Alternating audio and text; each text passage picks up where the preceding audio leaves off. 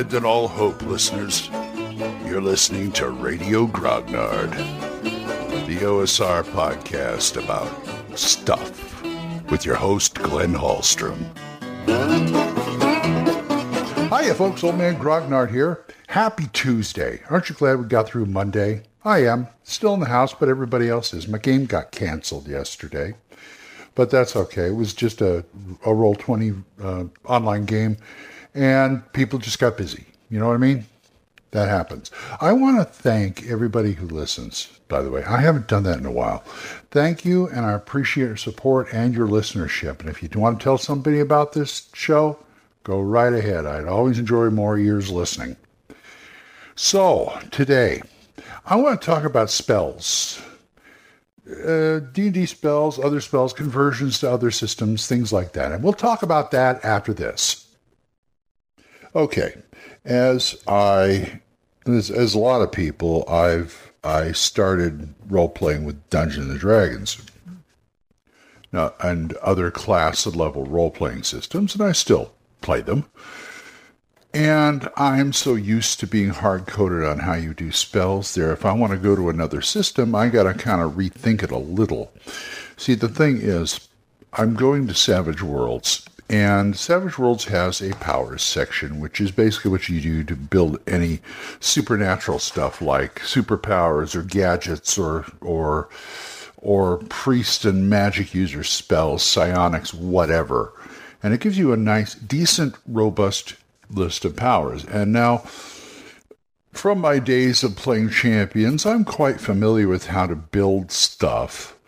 And it's not so much build stuff as you just define it, and then you have a point cost. You know, you're not taking points to build the power or spell or whatever like in champions. You're just creating the power and then charging for it. And so there is a limited point, hero point, whatever, cost to it in the game. And, you know, I was curious to see how people go about this. There's several ways you can go about this. If you're too hidebound sometimes, like me, you tend to look at the source. You tend to go to, like, say, the first edition Player's Handbook or any other edition Player's Handbook for D&D. And you look at the spell list there. And some of them can get quite long and comprehensive. And if you want to go through and try and build each individual spell using the Savage Worlds powers and effects and trappings and things like that, you're welcome to it. But to me, that's a lot of work. What I like to do, because, you know, if you get a Savage Worlds setting, a lot of times they will have rules and for that setting that you can apply that makes it easier. And for instance, like 50 Fathoms. 50 Fathoms is magical piracy with magic in it. You know, like Deadlands is the West with supernatural stuff. But, you know, pirates, they made it a little easier for you because all of the magic except for this one tribe of natives called Red Men who do their own thing with magic, their own nefarious magic. Everybody else uses magic based on the four elements, fire, earth, air, and water, which makes it's a limitation that makes it a lot easier on the game master to figure out and the player. Because whatever you do, you figure it's going to be one of the four elements. You don't have to think about anything else. I mean, there are people who go back and look through like I said before, look through the D&D books and go, okay, that spell there. I don't mind doing that. I mean, I'm not going to get ridiculous about it. But if I have a setting that limits it to that, it makes it a whole lot easier, as I said. And you have to kind of use your head. And what I would do is, because I've got a player in the Monday game who really everything he does has to do with magic. Every character he makes. In fact, he came out and he says, I like magic systems. I like the supernatural in role-playing games. Okay, fine. I will help you. I will make sure that whatever I run has some kind of, at least tinged with magic. Even the goon has supernatural elements. That's half the charm of it right there. That's half the premise. So he's happy, but I want to sit down with them saying, okay, we both come from this background, the class level D&D type stuff. Now, what I want to do is not replicate the whole spell lists of priests, mages, illusionists, whatever, but I want to take those things like powers, and this goes for any system that lets you build stuff. I'm thinking of Fantasy Hero. Fantasy Hero was a bit of a nightmare on that, but what I'm saying is, think about your character. What will your character need to be an effective mage, in your opinion? So, spell slinger, whether it's a priest or a wizard or something in between. And we could sit down. Okay, there's a lot of there's quite a few standard D&D spells that everybody wants, like Fireball, Magic Fingers, a Magic Missile, Shocking Grasp, those kind of things that, they're just standard stuff in D&D, and just to make it easier, we just work it, because you can work those. You can work anything in that book to make it sort of like that. So I will sit down with him and say, okay, so what do you want? Is this a general magic guy, or do you want to do you want to do like one of the 4 elements, like in 50 Fathoms, or do you want to do your own thing? Do you want to, I'm assuming a general fantasy campaign world right now, my campaign world. And I said, well, do you want to specialize? Do you want to specialize in like cold-based things or other things like that?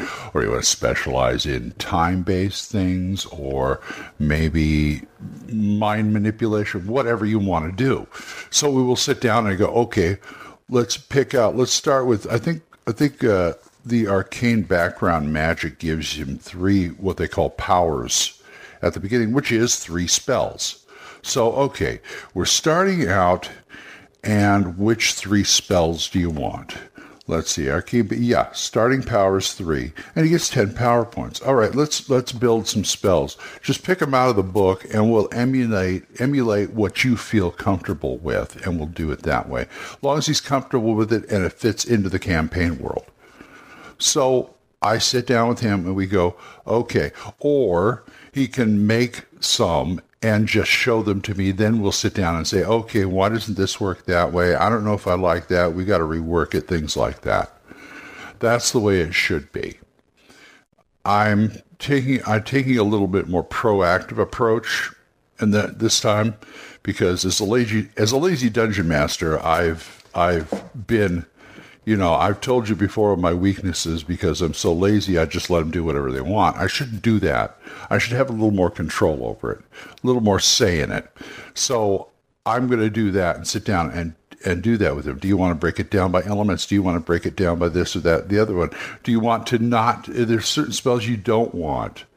And then as the campaign goes on, I can add more spells. If I see which way he's going, or whatever the mages are going in the game, if there's more than one, I will try and cater to that. I will try and say, okay, the priest of Buddy the agriculture mage, or Potatoes the agriculture mage.